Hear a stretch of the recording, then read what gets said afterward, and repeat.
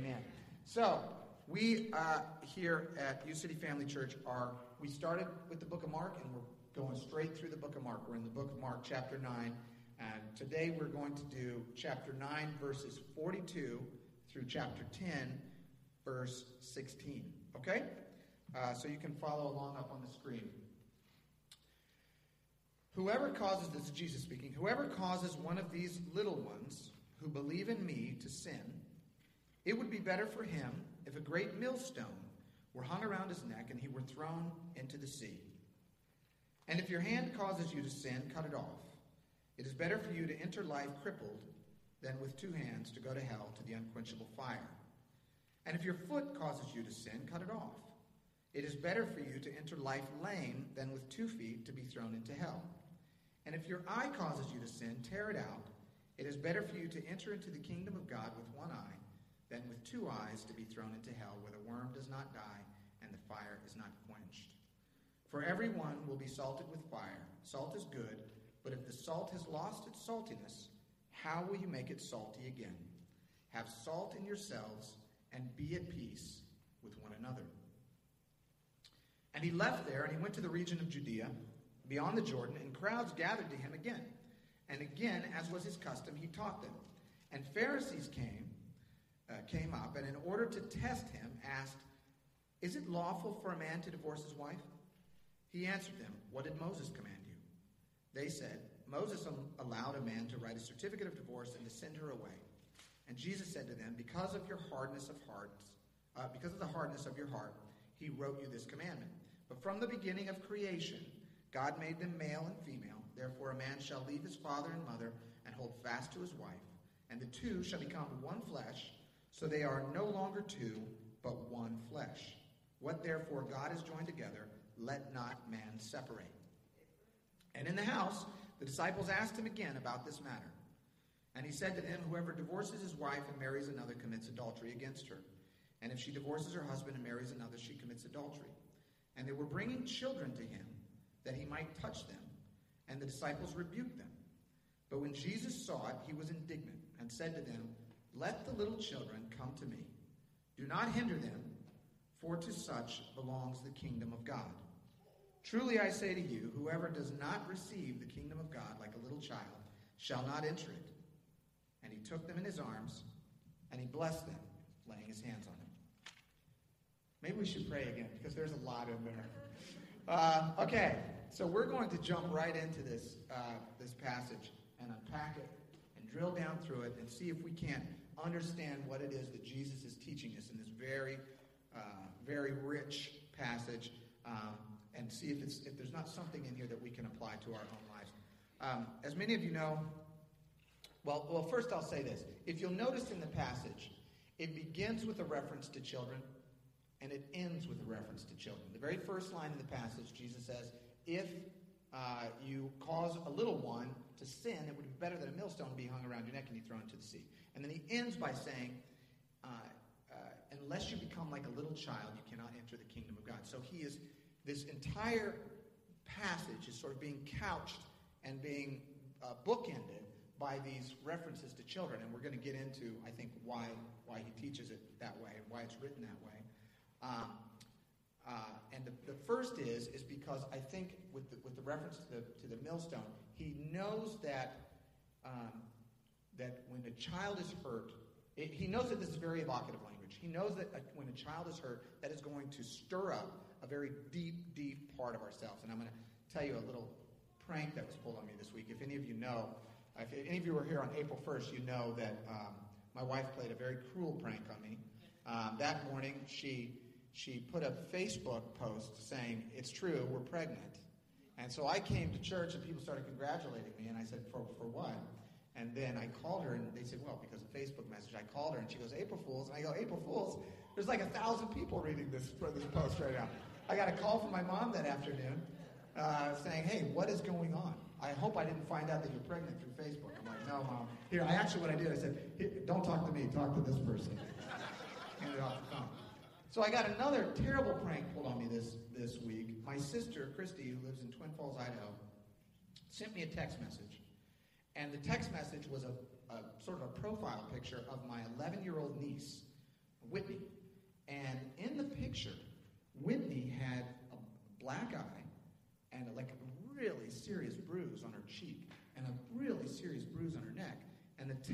passage, and I quote, said, quote, "She is okay.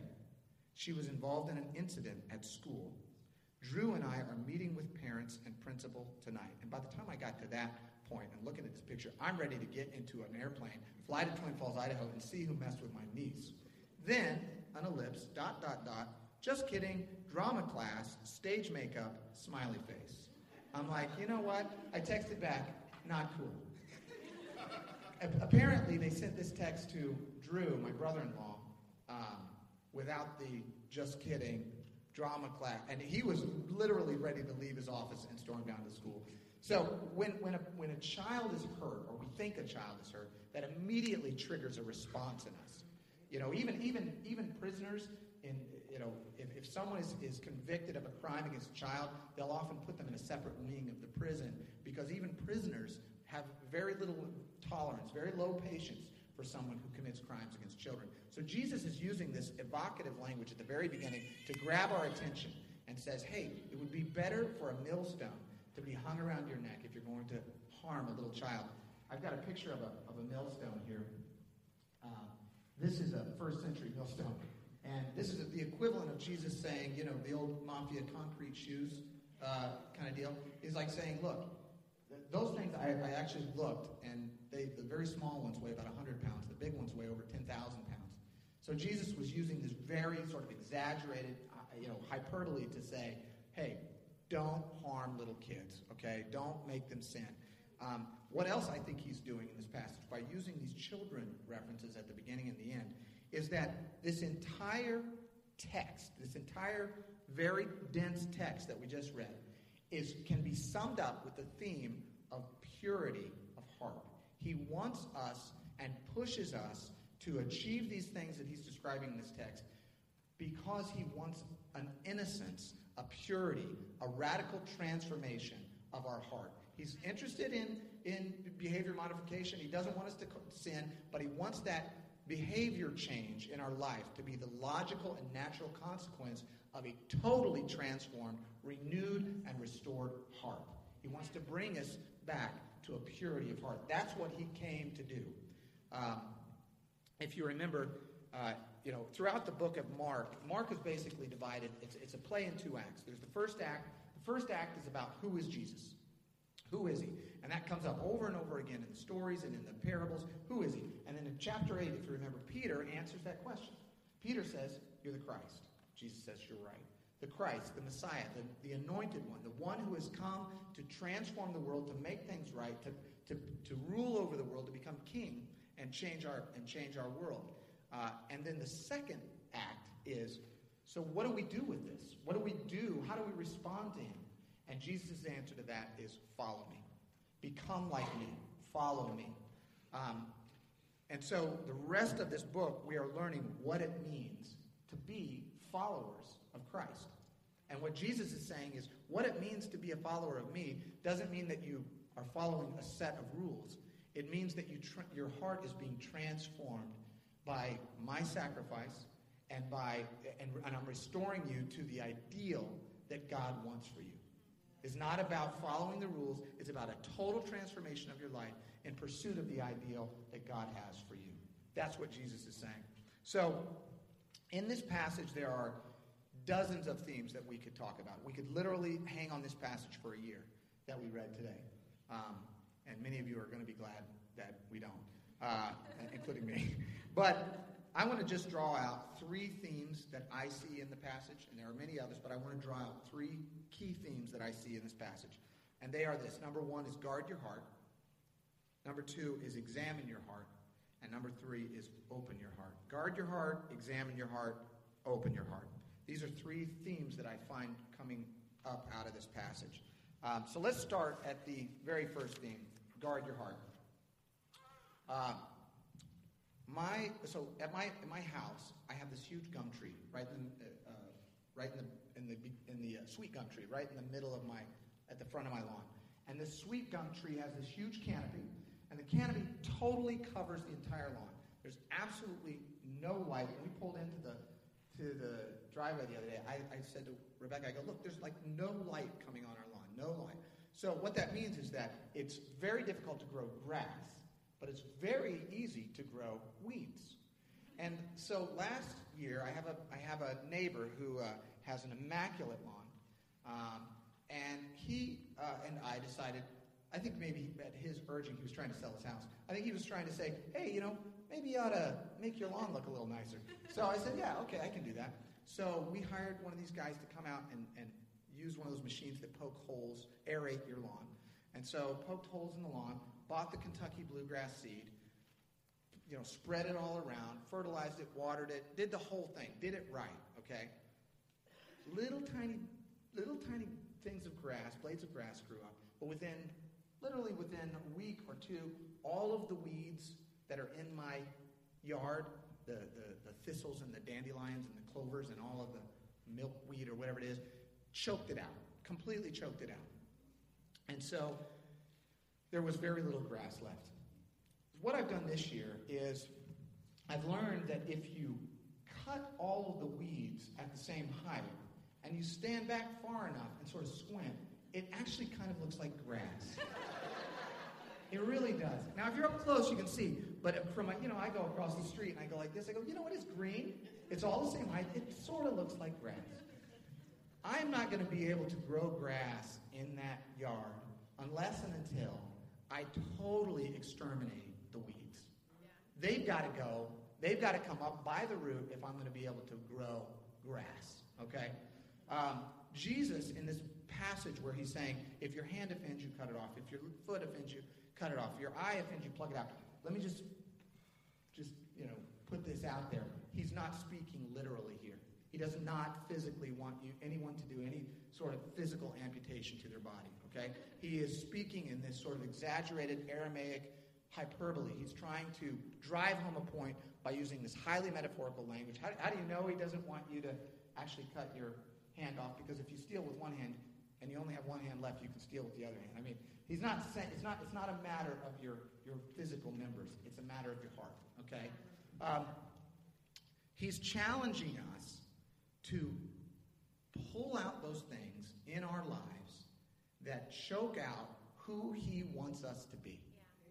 He's challenging us to exterminate those things in our life that diminish our strength, that diminish our hope, that diminish our ability to have good relations with one another. Do you know how sin debilitates you? Have you noticed that when you sin, you're weakened? You're weakened by it. It doesn't give you strength. It weakens you. It doesn't give you freedom. It actually entraps you. And a little bit of sin traps you a little bit, but it leads you into greater sin where you're trapped. Sin is a trap. And Jesus is saying, I want you to pluck that out, not because I want you to be a dour, sad, ascetic, monk-type person, but I want you to have a full, abundant, fruitful life where you are engaged in the kinds of things that bring you joy and that bring God glory. That's what he's trying to get you to do and trying to get us to do. He wants us to guard our heart, pluck out those things in our heart that lead us astray. Blaise Pascal, the 17th century mathematician and physicist, he says, we can only know God well when we know our own sin. And those who have known God without knowing their wretchedness have not glorified him, but have glorified themselves. He's basically saying, if you don't know yourself, if you don't know that your heart is corrupt, then you don't really know who you are. You don't really know who you are. Søren Kierkegaard is a writer that I love, and he says, purity, he's a Danish philosopher from the 19th century, he says, purity of heart is to will one thing. He has a book by that title, and I remember years ago I would read that title, just the title of that book convicted me, because purity of heart is to will one thing. What is that one thing that I will with my heart? What is that one thing that you will with your heart? What is it that your heart desires? What is it that is the aim and focus and thrust of your life? Is it fame, money? What is it? Is it to follow God? Is it to honor God? Is it to seek God? Is it to glorify God? Is your heart aimed at that purpose? And if it is, you're following Christ. And if it isn't, there has to be a transformation. There has to be an alteration of your focus. In 1 John 1, 7, 10 says, but if we walk in the light, as he is in the light, we have fellowship with one another, and the blood of Jesus, his Son, purifies us from all sin. If we claim to be without sin, we deceive ourselves, and the truth is not in us. If we confess our sins, he is faithful and just and will forgive us our sins and purify us from all unrighteousness. If we claim we have not sinned, we make him out to be a liar, and his word is not in us. John, the epistle is saying, if you say you're not sinning, you're committing the sin of lying at least, okay? And what Christ is trying to do, and what his point on earth was, and his point in our lives, is to purify us, to purify our hearts. And he does that. We can't do that. He does that, and then we guard our hearts. He purifies us by his blood, by his sacrifice, and then we guard our hearts. Proverbs 28:13, whoever conceals their sins does not prosper, but the one who confesses and renounces them finds mercy. Blessed is the one who always trembles before God, but whoever hardens their heart falls into trouble. You see, again, every time we're talking about sin, we're talking about a state of the heart. A state of the heart. When it's hard, and it becomes hard, as this passage points out, by the concealment of those things, of our sins. When we conceal it, it hardens and calluses our heart. But when we confess it, when we open it up, when we tell somebody about the sin that you're struggling with. Make sure that it's a person that you have a lot of confidence in, and they'll keep it confidential, whatever. But open your heart. Confess the sins in your heart to somebody so that you can begin to get restoration and begin to get healing. We're going to skip the next verse because I want to get on down to the next part. But I want to say, with this guard your heart, know that we're not going to have a totally sinless life immediately when you become a follower of Jesus. Suddenly, bang, you're a super righteous man. That's not going to happen. We're going to struggle with sins. We're going to struggle with habits. We're going to struggle with patterns that we've developed over the years. And we're not going to become a model of sainthood immediately. But Jesus is challenging us to weed out those things in our lives that weaken us, diminish our joy, hamper our ability to look one another in the eye with confidence. And he wants to restore our integrity. He wants to restore our wholeness. He wants to build you into a pillar of strength and confidence and joy. Why? Because that glorifies him.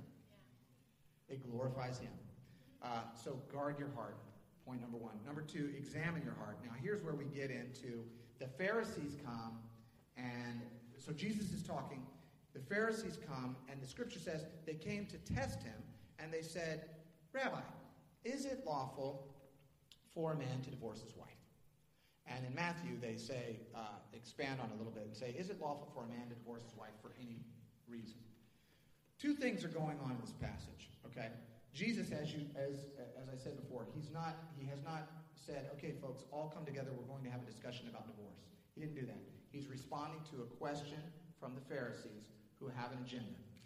Two things are going on. If you remember back in Mark chapter maybe 4-ish, John the Baptist, Jesus' cousin, confronted Herod Antipas. And because Herod Antipas had gone over to his brother Herod Philip's house and taken his wife, and they divorced, and Herod Antipas stole Herod Philip's wife. Do you remember that? And what complicates is that Herod, the wife, Herodias, was actually their niece. And so when Herod Antipas seduced Herodias, he was seducing his sister-in-law niece to become his wife. So it's very messed up, okay? The Herodian family will make your family and my family look perfect, okay? So John the Baptist, remember, called him out and said, you know, you're doing something wrong. You're taking your brother's wife. This is unlawful. And this really bugged Herodias, as you might imagine. So they had John the Baptist thrown in jail. And then later, while John the Baptist was in jail, Herod had a party. He got drunk with his friends. He said, and then Herodias' daughter came in and did some sort of provocative dance for him. And he said, he liked it so much, he said, I'll give you anything up to half my kingdom. And then she ran out and said, Mom, what should I ask for? And Mom said, ask for John the Baptist's head on a silver platter. So Salome runs back in and said, I want John the Baptist's head on a silver platter, and that's what she got. So it was a very twisted tale, and we talked about that a few weeks ago.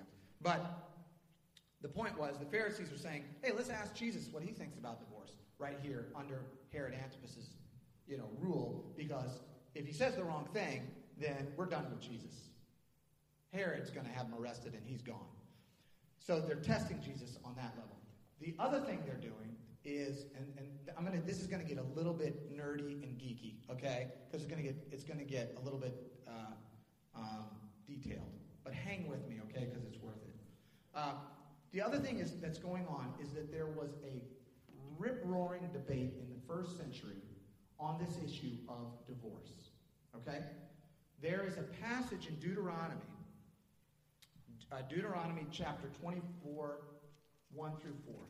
And this is the passage where Moses, and there's more to this passage, but basically Moses says, if a man marries a woman who becomes displeasing to him because he finds something indecent about her, he can write her a certificate of divorce, give it to her, and send her from his house. So this was a scripture in Deuteronomy from part of the Old Testament law, and there were two schools of thought in the first century that were trying to interpret this passage, okay? There was the school of Hillel, and there was the school of Shammai. Okay, these are two big-time rabbis. The Hillelites and the Shammaites were followers of Hillel and Shammai. And go ahead and throw that back up, Susan, real quick. And what they were trying to figure out is, this is legal interpretation 101. So they said, okay, what does this term indecent mean? So when can we, basically they're saying, under what circumstances can we get rid of our wife? Well, if she becomes displeasing to him because he finds something indecent about her. So these two schools of thought said, okay, well, what does indecent mean? And they took very different approaches to it. The term indecent, okay, now here's where it gets a little nerdy. I don't know what you were doing Friday, Saturday night, but this is what I was doing, okay? Indecent, the Hebrew word for indecent is ervat davar, which means nakedness of a thing. It's two words that means indecent. Nakedness of a thing. So these two rabbis, Rabbi Hillel, Rabbi Shammai, took this phrase indecent, and he focused on the term nakedness. And so his perspective was, Moses is saying that you can only divorce someone because of some kind of immorality. It is a fairly narrow view of the terms under which a divorce could happen. Am I totally boring you guys? I'm totally okay. All right. So Shammai says there's a narrow view of divorce. All right. Hillel comes along and says he focuses on the thing. He says it says indecent, nakedness of the thing. And so Hillel had this very broad view of divorce, and he said the nakedness of a thing could mean, if they do something that's indecent about a thing. So like if they burn your soup, if your wife burns your soup, that's indecent, and you have grounds for divorce. So they had a very broad view, and basically anything would fall under this view. You know how lawyers like to sort of just, take a word and go crazy, and that's what they're doing. So the Hillelites and the Shammaites are debating, and that's what they're asking Jesus. They're saying, who do you agree with? Do you agree with Rabbi Hillel or Rabbi Shammai? Under what circumstances can a person divorce? When can we get rid of our wives, is what they're basically saying. Interestingly, one of Rabbi Hillel's disciples, Rabbi Akiva, focused on the phrase displeasing to him rather than the phrase indecent. And so under Rabbi Akiva's understanding, basically, if your wife just became displeasing or if you found someone more pleasing, then you could divorce her. So, so there was this raging debate. They come to Jesus and say, what do you think about this? All right. Now, this is a little bit humorous as we're drilling down through this.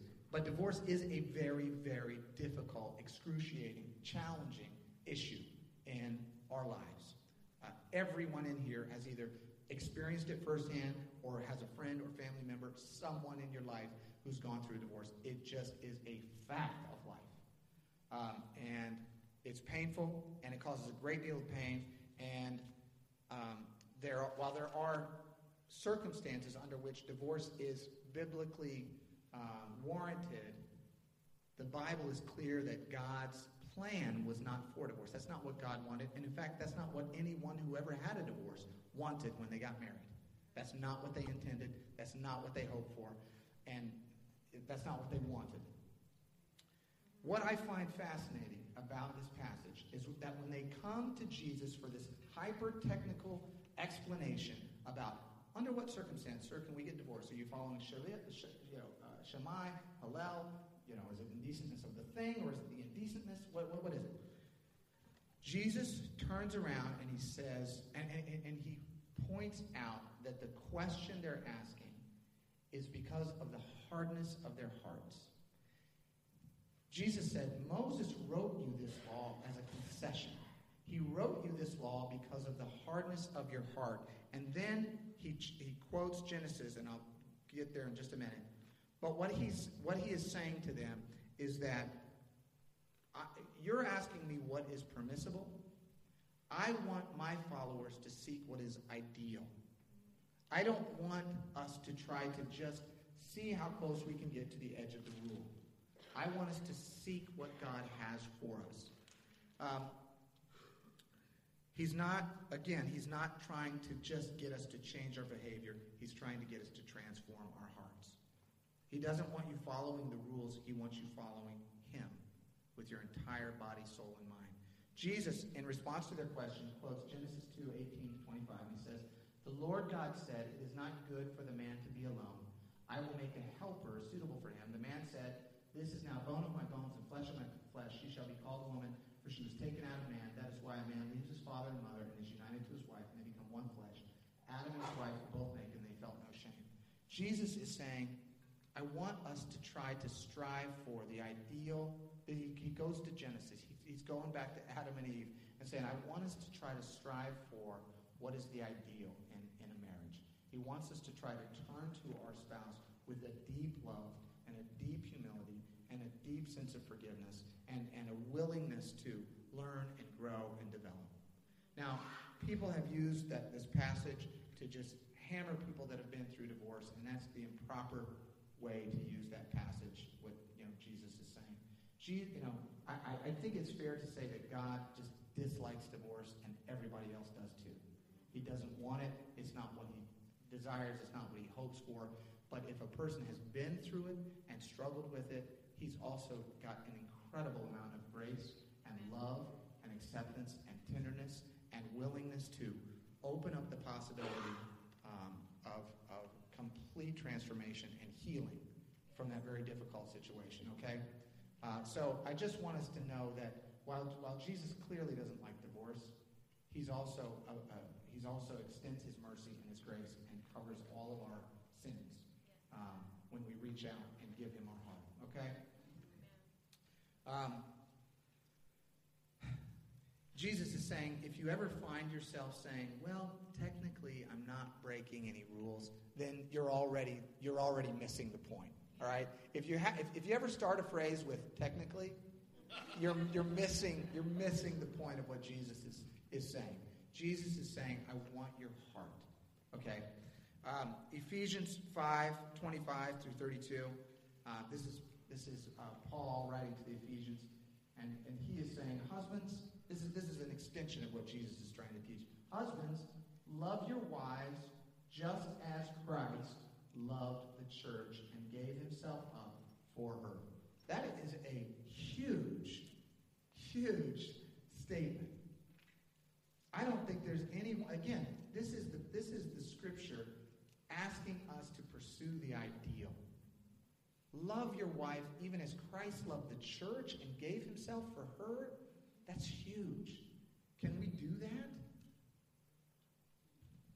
In this same way, husbands ought to love their wives as their own bodies. He who loves his wife loves himself. For this reason, a man will leave his father and mother and be united with his wife, and the two will become one flesh. Again, quoting Genesis. This is a profound mystery, Paul says, but I am talking about Christ and the church. However, each one of you also must love his wife as he loves himself, and the wife must respect her husband. So Jesus is saying, look, you want to come to me to figure out under what circumstances can you get out of your marriage.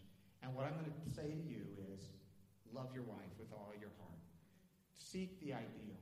Of course, if it gets, and he talks and it gives biblical reasons for divorce, but the ideal is not to divorce. The ideal is to love one another. Amen? Is that a fair assessment of that scripture? So I just think that Jesus has a way in this passage of turning it again from the technical, what's our behavior, what can we get away with, what can we get, to what is the state of your heart? What is the status of your heart? Can you examine your heart? Because maybe you're asking this question because your heart is so hard. If your wife burned your soup and you want to divorce her, maybe you shouldn't look at her cooking skills. Maybe you should look at your heart. Thomas Kempis, the 15th century Catholic monk, says, "He who loves with purity considers not the gift of the lover, but the love of the giver." Not the gift of the lover, but the love of the giver. I want to challenge you today, as Jesus challenges all of us. Examine your heart. See if there's hardness in there towards someone else, towards your spouse or a friend or your family or your neighbor, a parent, a child. Is there hardness in your heart towards someone else? Because if there is, then you can always find justification to treat them in one way or another. But God doesn't want us to treat people, to find justifications for our behavior. He wants us to change our heart, examine it, soften our heart towards others, soften our hearts towards Him. And then finally, the last, sort of large theme that comes out of this passage. Did that get way too nerdy with all of the rabbi this and the rabbi that? No? Okay, was that interesting? Okay. It was to me. It was pretty interesting to me. And the final one is open your heart. And this is where Jesus says, let the little children come to me, for as such is the kingdom of God. And if you don't become like a little child, you can't come into the kingdom of God. I'm going to tell you a riddle, and some of you have probably heard this riddle, okay? And if you know it, don't shout out the answer. The riddle goes like this. Oh, before I tell you the riddle, the idea of when I heard the riddle, I was told, and I couldn't find any substantiation for this, so take this with a grain of salt. That the riddle was given to a number of people, both children and adults, and the children were able to solve the riddle immediately, and the adults were not able to solve the riddle. Okay, so I'm going to tell the riddle to you, and then I'm going to go out to the preschool and tell it to them and see if it's right. Here's the riddle: what is greater than God, more evil than the devil? The impoverished have it, the wealthy need it, and if you eat it, you'll die. What is greater than God, more evil than the devil? The impoverished have it, the wealthy need it, and if you eat it, you'll die. Anybody have the answer?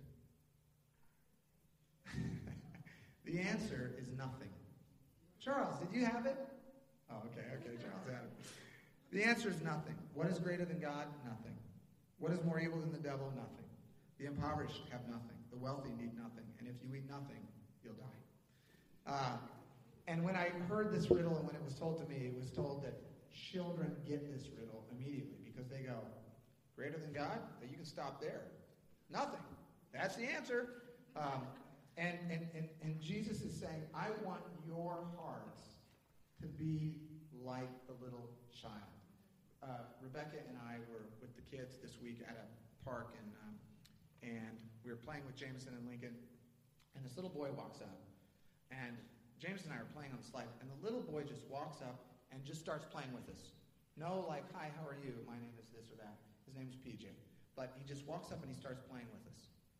And pretty soon, his little sister, Tia, comes over, and she starts playing with us. And then his big sister, Asia, comes over, and she starts playing with us. And now, like, all the neighborhood kids are coming, and suddenly there's 15 kids on the playground going down the slides, on the monkey bars, with the soccer ball, going crazy. And there was no, like, hey, do you mind if we play with you? There was just sort of this openness, this simplicity, this sort of innocence and purity, just like you're playing and we're playing and we should all play together. And they just sort of, everyone came together and they just played. And I was sitting there watching this happen, and I was playing too. But I was thinking, like, what is it about kids that God is trying to get us to be like? Because there are other things about kids that He doesn't want. Kids pick their nose in public. He doesn't want to see that. There are things about kids that he doesn't want us to do, but he's trying. What is this childlikeness that he's trying to get us to do? What is that? And I think it's a simplicity and a purity and an innocence in children that he wants our hearts to look like. Children are teachable versus cynical. He wants us to be like that. He wants us to be humble versus arrogant. He wants us to be dependent versus self-willed, vulnerable versus calloused, hopeful versus jaded, trusting versus always suspicious, honest versus cunning, open-hearted versus distant and remote.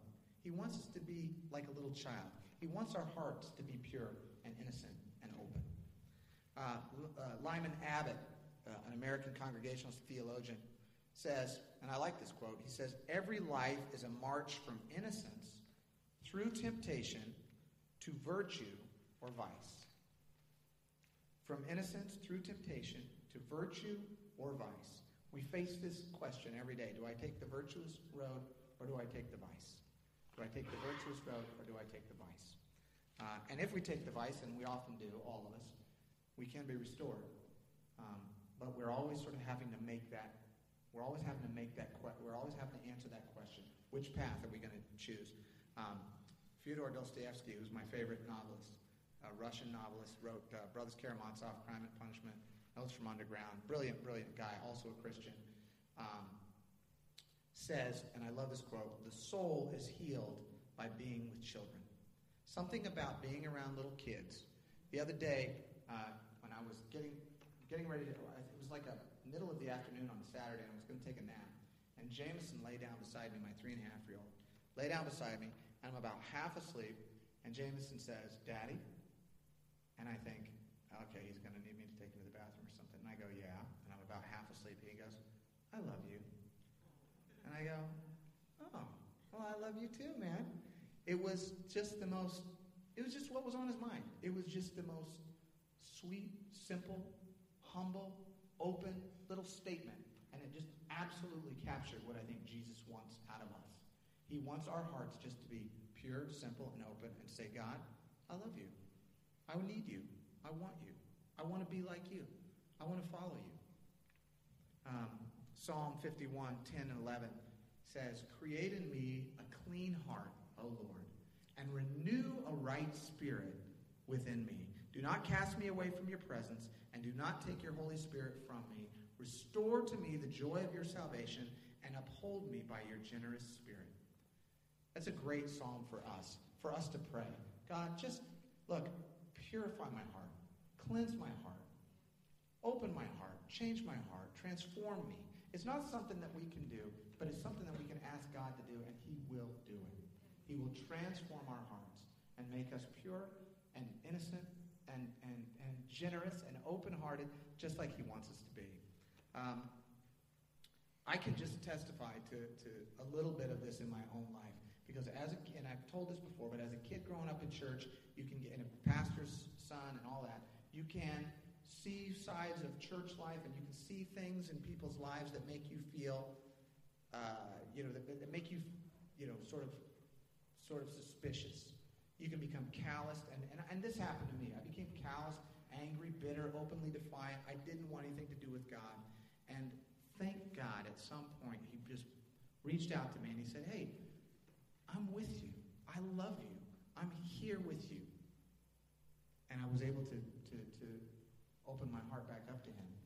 So if you're here today and you're thinking to yourself that your heart is too corrupt, or it's been too broken, or it's too callous to ever achieve that purity, that innocence to which Christ challenges his followers, many of you have been through very hurtful life experiences.